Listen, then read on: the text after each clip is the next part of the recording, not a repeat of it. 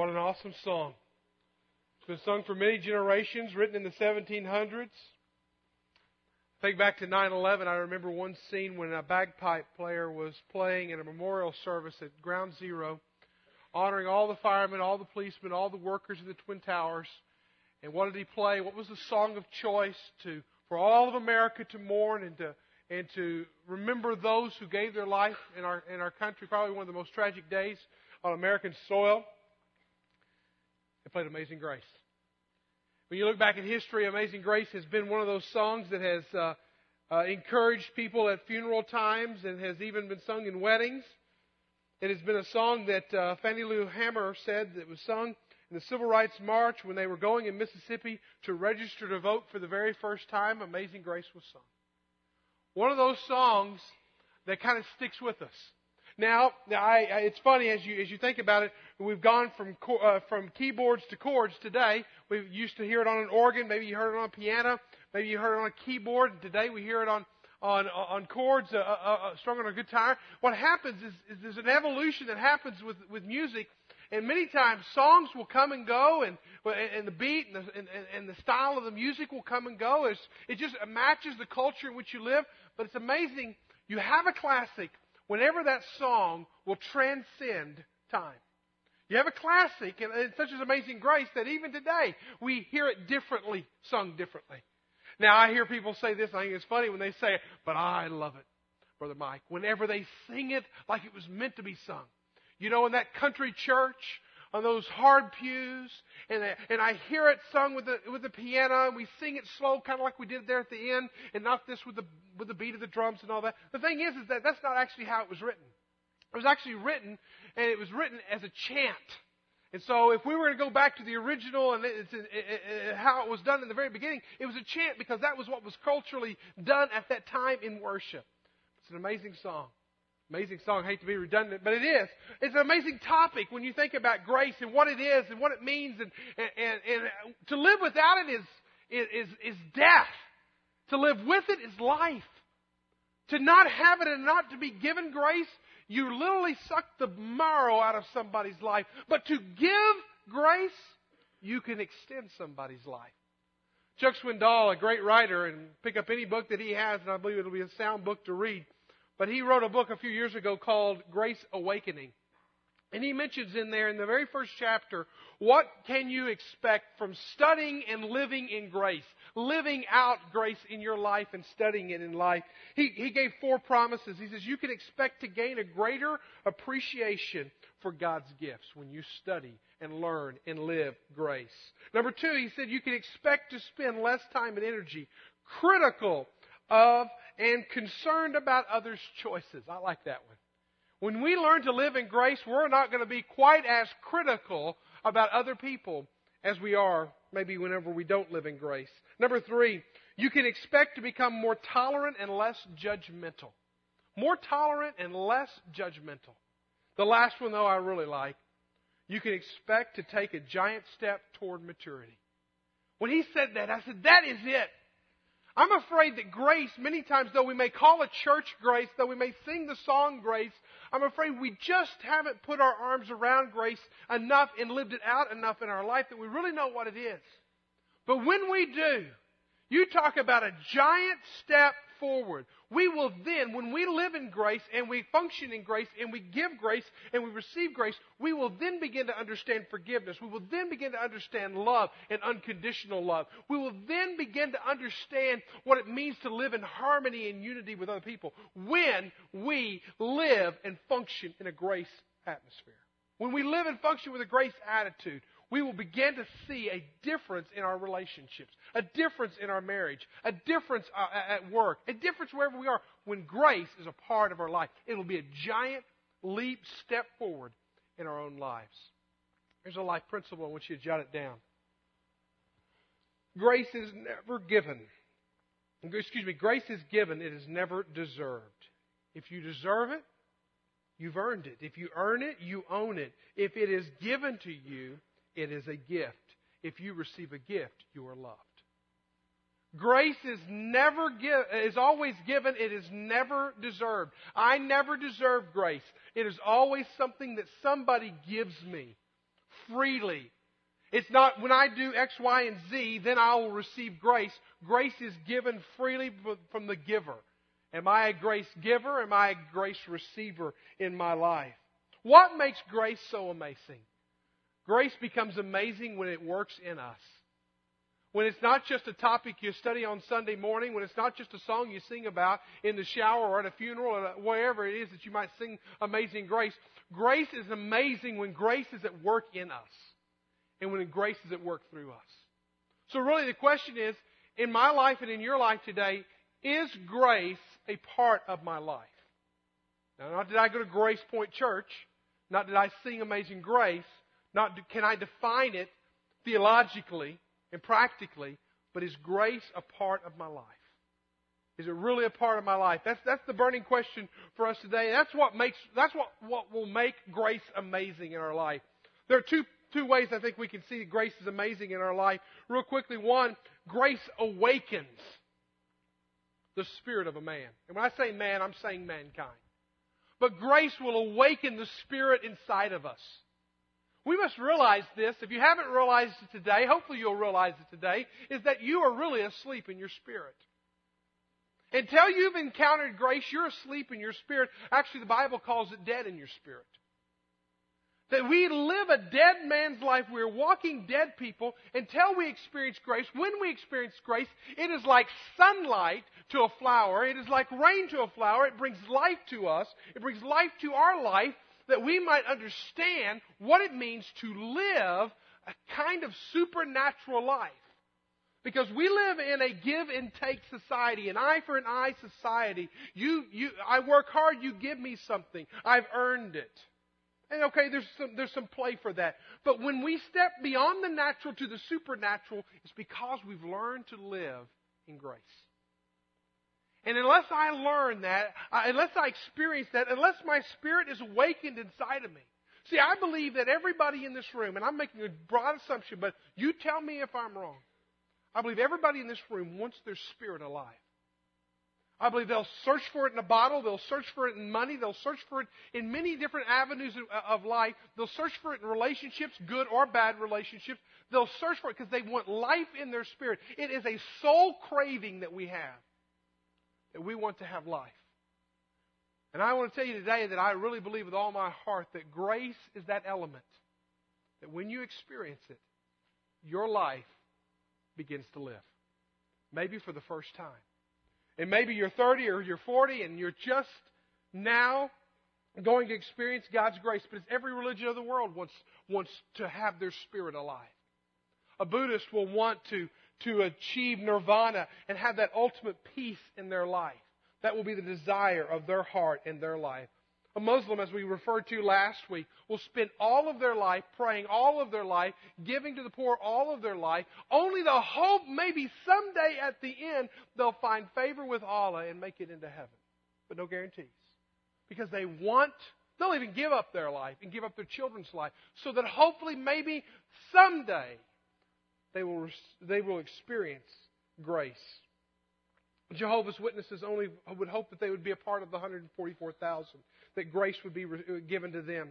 The Mormons would believe that if you're going to be a part of the celestial kingdom, one must be baptized a Mormon, keep the word of wisdom, and abstain from alcohol, tobacco, and caffeine, and all the other things in life, if you're ever going to experience the grace of God's celestial kingdom.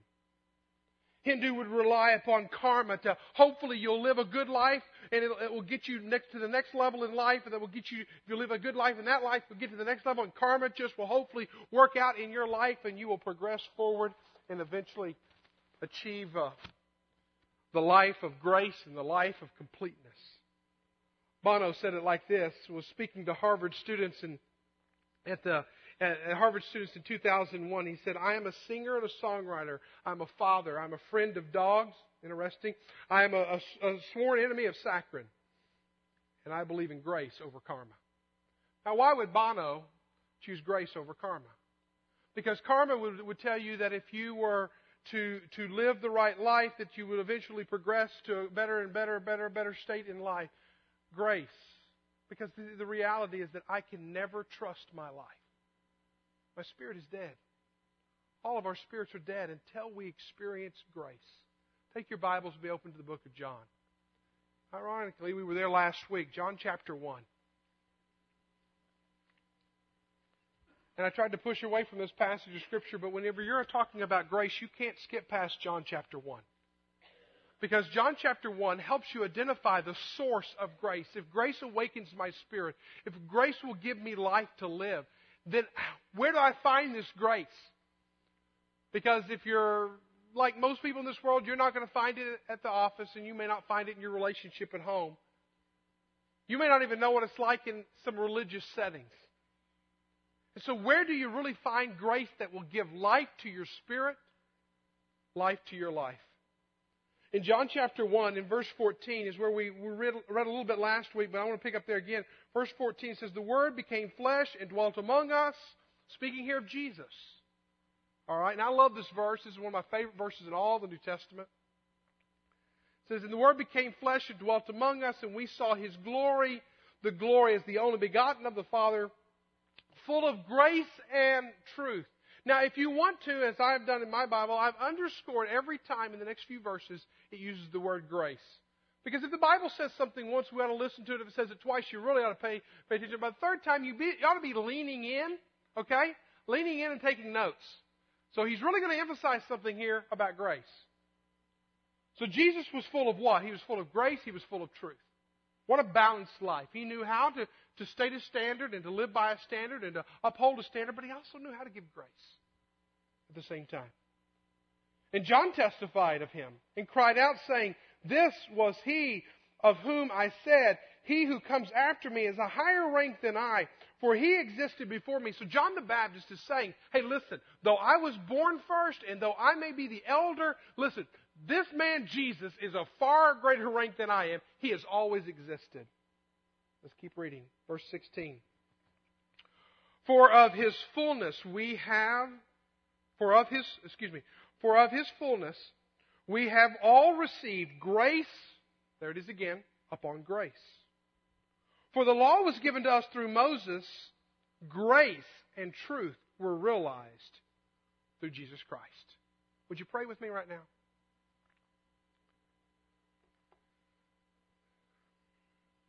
Father, we bow before you because we've just had an awesome time to sing about and to hear in this Reader's Theater and to think about, Lord,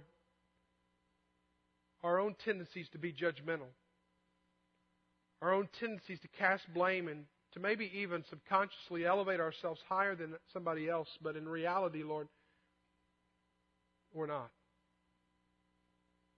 There's as many different skeletons in my closet as there is in other people's closets. They're just different and they look different. And that, Father, outside of your absolute amazing grace, I'm dead.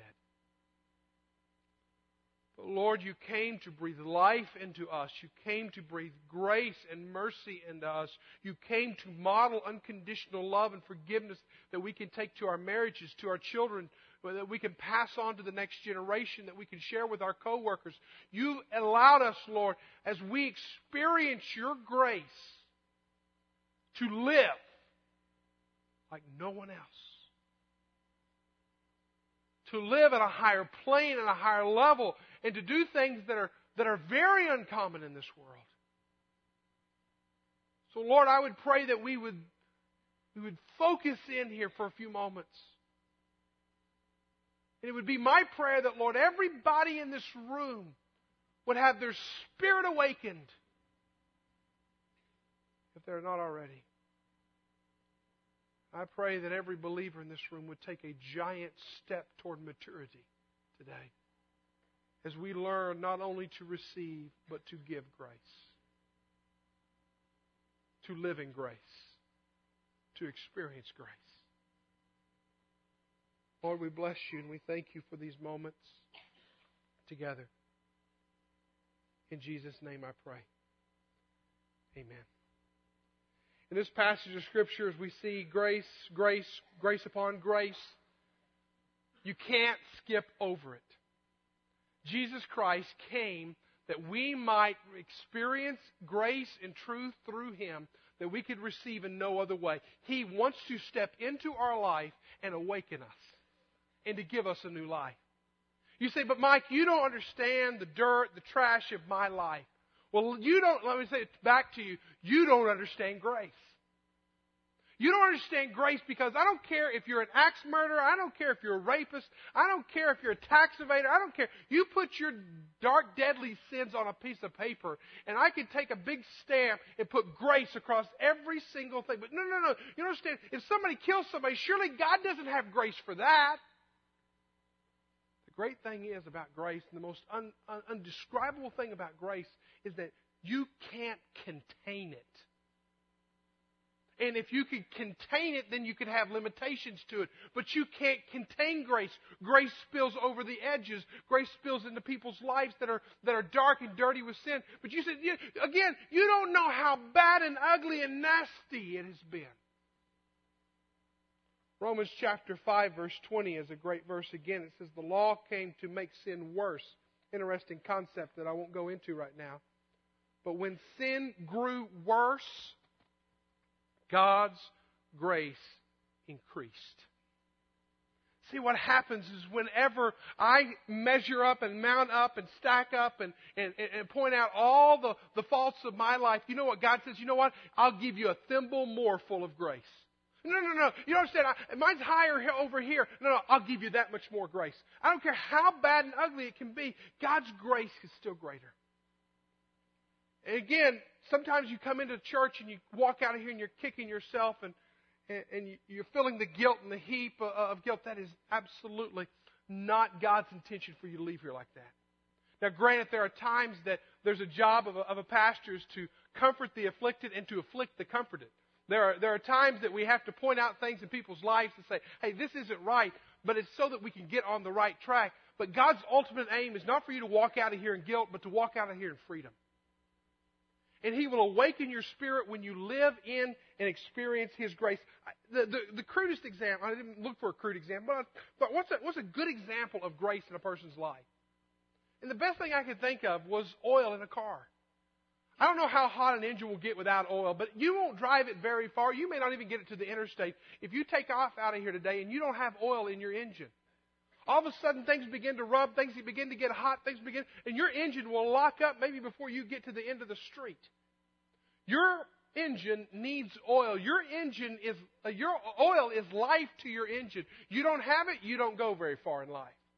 If you don't have grace, you know what happens? You're going to have heat, you're going to have friction, you're going to have tension, you're going to have disagreement, and you're going to mount up. Listen, you're going to mount up in your life all of your sins and all of your shortcomings and all of your relationship shortcomings and all of your family member shortcomings, and it's just going to pile up. And if you don't know where grace is, and you haven't lived in grace, and you're not living in grace, guess what? You will lock up and freeze up, and you will go nowhere in life. But when you experience grace and you learn to give grace and you learn to live in grace, it will awaken your spirit. It will set you free. It will enable you like nothing else. I'll tell you the story of John Newton, who in the movie Amazing Grace is represented. But John Newton was born into a family of slave traders. He literally grew up. All he knew, all he had represented to him was slave trade.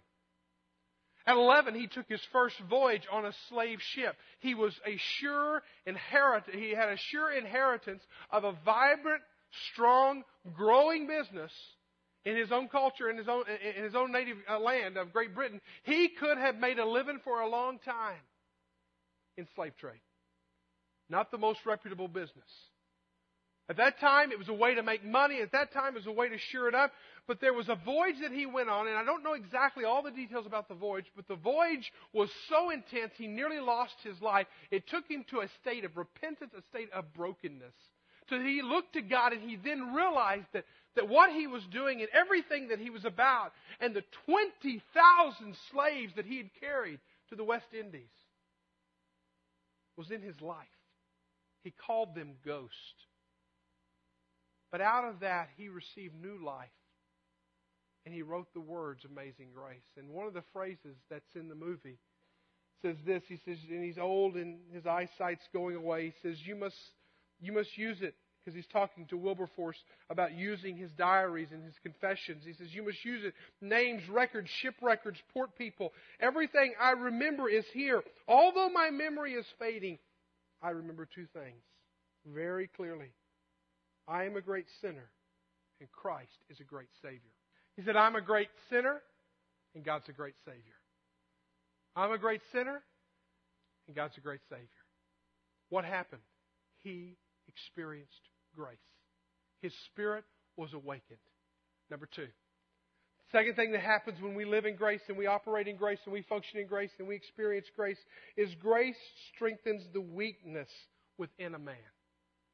Grace will strengthen the weakest part of a man. And again, I wish I could take you to the movie clip to show you where actually John Newton was not the main character of the movie. It was William Wilberforce.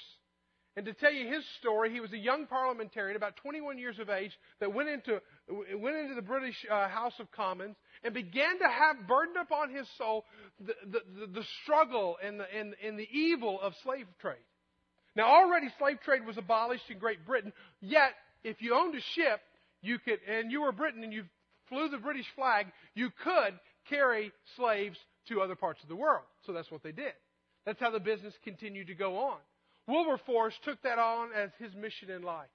In fact, he said on his 28th, when he was 28 years old, on October 28, 1787, he said, God Almighty has set before me two great objects, the suppression of slave trade and the reformation of manners. Now, when I first read the reformation of manners, I thought he's going to help us know how to use a knife and fork at the table. But that's not what he's talking about. He's talking about bringing godliness back to our country. I want to see godliness back in our country. I want to see the slave trade. Now listen, this was his goal. This was his passion. This was his calling in life. He was a 21-year-old, inexperienced, unable. He was swimming completely upstream in life. But when you live and operate in grace, you're able to do things that you wouldn't normally be able to do. He strengthens the weaknesses of a man, of mankind. He strengthens us in ways that where we are weak. And for 46 years, listen to this, 46 years, this man, Wilberforce, fought uphill in the House of Commons to abolish slavery. 46 years, 3 days after his death, they abolished slavery, slave trade. What are we willing to spend our life on? What is God calling us to do that's so much beyond us? Or are we living in the comfort of our own selves? See, again, if we live in grace, we're going to take strides in maturity, strides in our own life, that we will be able to be awakened where we've been dead. We will be able to do what we could not do before. To live in grace, to operate in grace, enables me to live in ways that I couldn't live before. Take your Bibles and turn, if you will, to 2 Corinthians. We're going to look at two different passages of Scripture. 2 Corinthians chapter 12. If you were to ask Paul, what would you prefer to be, strong or weak? Surprisingly, he'd say, I want to be weak. Because he realized in his weakness, he could be strong. Paul had an amazing event happen in his life, and I'll just give you a little bit of the background of it, because you can read the whole thing in the earlier verses of chapter 12. But Paul had a vision, and he was one of the few people to be able to see into heaven and to go and to experience into heaven. He called it the third heaven. If you think about that, we live in an atmosphere that we call the heaven. This is an atmosphere. We call it an atmosphere, but it's the first heaven. The second heaven would be the galaxy that we look at. The third heaven, the ultimate heaven that we all want to be at, is a relationship with Jesus Christ. When He awakens our spirit, He puts a place for us in His eternal third heaven out there. Well, in that whole process of him experiencing that, God also gave him something. He gave him what He called a thorn in the flesh. This thorn in the flesh was going to hold him back. This thorn in the flesh was going to give him a weakness. And we don't know exactly what the thorn in the flesh is, and that's a little bit of the mystery of the whole thing. And there's been a lot been written on what it is. Was it a physical issue? Was it a mental issue? What was the issue that was holding him back? It doesn't really matter what it is. Because you know what? Everyone in this room today, God may be calling you forward like a Wilberforce. To give your life and to swim upstream and to do something you've never done before, you couldn't do outside of God's grace and strength. But He's calling you, and everything you can think of is, no, I can't do that. No, I can't do that. No, I don't have the resources. That can't be done. Blah, blah, blah, blah, blah. Right on down the line. Well, God may put you in that state of weakness. You say, but my calling is here, but my strengths are here. How can I even live in the two? That's exactly where Paul was. Paul in 2 Corinthians chapter 2, verse 12, chapter 2, 2 Corinthians chapter 12, verse 7. So many numbers in here. It says it like this: because of the surpassing greatness of the revelation of this, for this reason, to keep me from exalting myself, there was given to me a thorn in the flesh, a messenger of Satan, to torment me, to keep me from exalting myself. Concerning this, I implored the Lord 3 times that He might leave me, that it might leave me. I just want you to note that. For those out there who have that faith that if you blab it, you can blab it and grab it, name it and claim it kind of faith, I want you to notice that Paul the Apostle is sitting here praying, God, take this from me, take this from me. Whatever it is, take this from me. It's a limitation on my life. Prays it 3 times. He implored the Lord 3 times. Verse 9. And He said to me, my grace is sufficient for you. Did you see grace? There it is. Underscore that word again. My grace is sufficient for you. For power is perfected in weakness.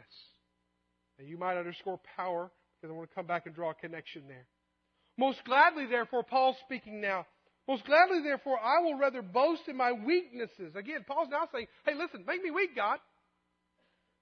I would rather boast in my weaknesses so that the power of Christ may dwell in me. Therefore, I am well content with weakness, with insults, with distresses, with persecutions, with difficulties, for Christ's sake. For when I am weak, then I'm strong.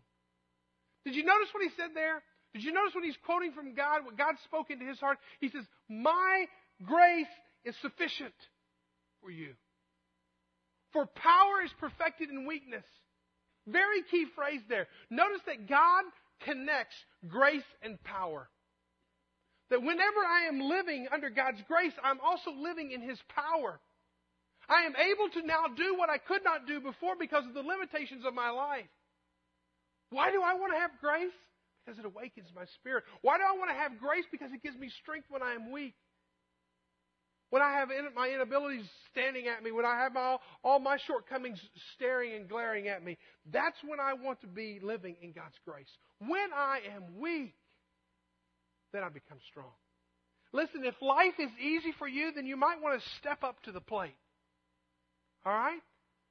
Because God is going to challenge us in our life. And He's wanting us not to live in our own sufficiency. He's wanting us to live in His sufficiency. Can you appreciate the difference? His sufficiency means I can't do it in and of myself. I need you, God. Here's a question for you that it's one of your burning questions. I really want you to think about this. What are you doing in your life right now that if God doesn't show up, you fail? What are you doing in your life right now that if God doesn't show up, you will fail? Because Jesus puts us in situations where we are absolutely, completely dependent upon Him. I was thinking about just this past week in preparing for this, how can I share my story? It seems like I'm the one always talking and you're always the one hearing my stories. So what can I share to illustrate this in my own life? And then I just began to think, Mike, your whole life, all of your flagship moments in life, all of your high watermark moments in life have always been times in your life where you absolutely could not do it on your own and you needed God's grace to sustain you and to get you through it. Think back to when my mother was raising 3 boys and no child support and on a hairdresser's salary, and she was raising us up, and she came into our room one night, she tells me this, and she said, God, I can't be the father and the mother, but I can be a mother if you'll be the father. She told me she prayed that prayer, and I'm thankful that she did because I'm okay. His grace was sufficient for that circumstance. I think about the time whenever I was just a young teenager and I was beginning to start to chase after drinking and drugs and starting to go down that path that was not going to be a good path for me. It was going to be a path that was going to lead me to a lot of misery and heartache. And I can remember two coaches stepping into my life and speaking promise and possibility into my life. And I think about how God put these people, and I think about our coaches in our church here. Guys, y'all are, gals, you're important. You play such a vital role in some of these kids' lives that don't have a father, don't have a mother. You know what? God's grace was sufficient for me because He got me off that track. He got me on this track. Think about the time when God called me into the ministry, and this was probably one of the biggest times because I was not academically strong enough to go into the ministry and to do all the study that needed to go in, to study all the ancient languages and all the theology, and I just couldn't do that. And in fact, it was this passage of Scripture that was very instrumental in the whole process. It was like God said, okay, you can't, but I can. My grace is sufficient for you. For power is perfected in your weaknesses, Mike. When God began to call Lori and I to go internationally and to live internationally and to think globally about our ministries, and I thought, wow, God, I can't do that. I'm very comfortable with my Walmart and my McDonald's at arm's length, and I'm very comfortable with my American lifestyling. God, you would never call me outside of my comfort zone to learn a different language and to live in a different culture, but He did, and His grace was sufficient for me, for power is perfected in weakness. I think when God called us back here to start a church, we had 2 months severance salary to start a church. And we didn't know who was going to be a part of the church. And here we go, wall, pack up the bags and head back to America. And, you know, there's a church on every corner. And how in the world are you going to start a church and make a difference in an area? How are you going to do that? Because my grace is sufficient for you. Power is perfected in weakness. Whenever we began to build this ministry campus and we were going to buy 20 acres of land and there was about 100 of us, 150, maybe 200 on a good day at that time. And how in the world are you going to, and that's children included, okay? So we're going to rob their piggy bank or something like that. We maybe have done that a few times, but anyway. How are you going to build? How are you going to buy a campus? How are you going to do all this? How are you? And all those questions are flying through my mind. And you know what? My grace is sufficient for you, for power is perfected in weakness. And I think about when we started the church, we wanted to be a very global impact church. We want people going out from our church and reaching the world and going to different places around the world. And I have a goal that we'll send out 1,000 people from our church, short-term, long-term, around the world. Do you realize this past month, 8 different families went on 3 different mission trips to Thailand, to Guatemala, and to Mali. We have another team leaving next week to Mali. We have teams forming to go to Mexico and to Haiti and to Mali again this summer. What an awesome thing. How could we do that? We can't do that, but my grace is sufficient for you, for power is perfected in weakness. What are you doing that if God doesn't show up, you fail? Because when you're living in grace, He will awaken your spirit. When you're living in grace, He will give you the strength that no matter what your weakness is, He can fill in the blank. Grace is defined one way, many ways probably, but this is a great definition of it. In an acrostic form, you can write it in your notes: God's riches at Christ's expense. God's riches at Christ's expense. What happens when I enter into a relationship with God? He opens up all of heaven, and He does it via His Son. And He says, here I am. I'm going to give you everything there is. And everything there is Jesus. And when I connect with God through Jesus, now all of a sudden, wow, I have all the resources of heaven at my disposal. I have all the life that I could possibly imagine through Him. He has awakened my spirit. He has given me the strength for my weaknesses. And that is a marvelous picture of grace.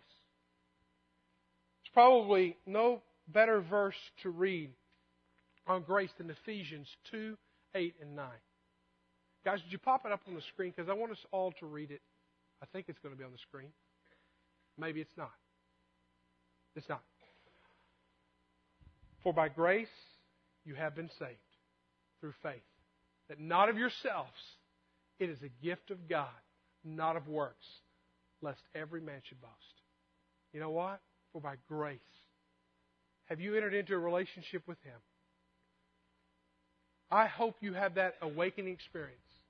I hope that you are living right now and experiencing His strengthening, His empowering that only He can give through grace. Would you pray with me?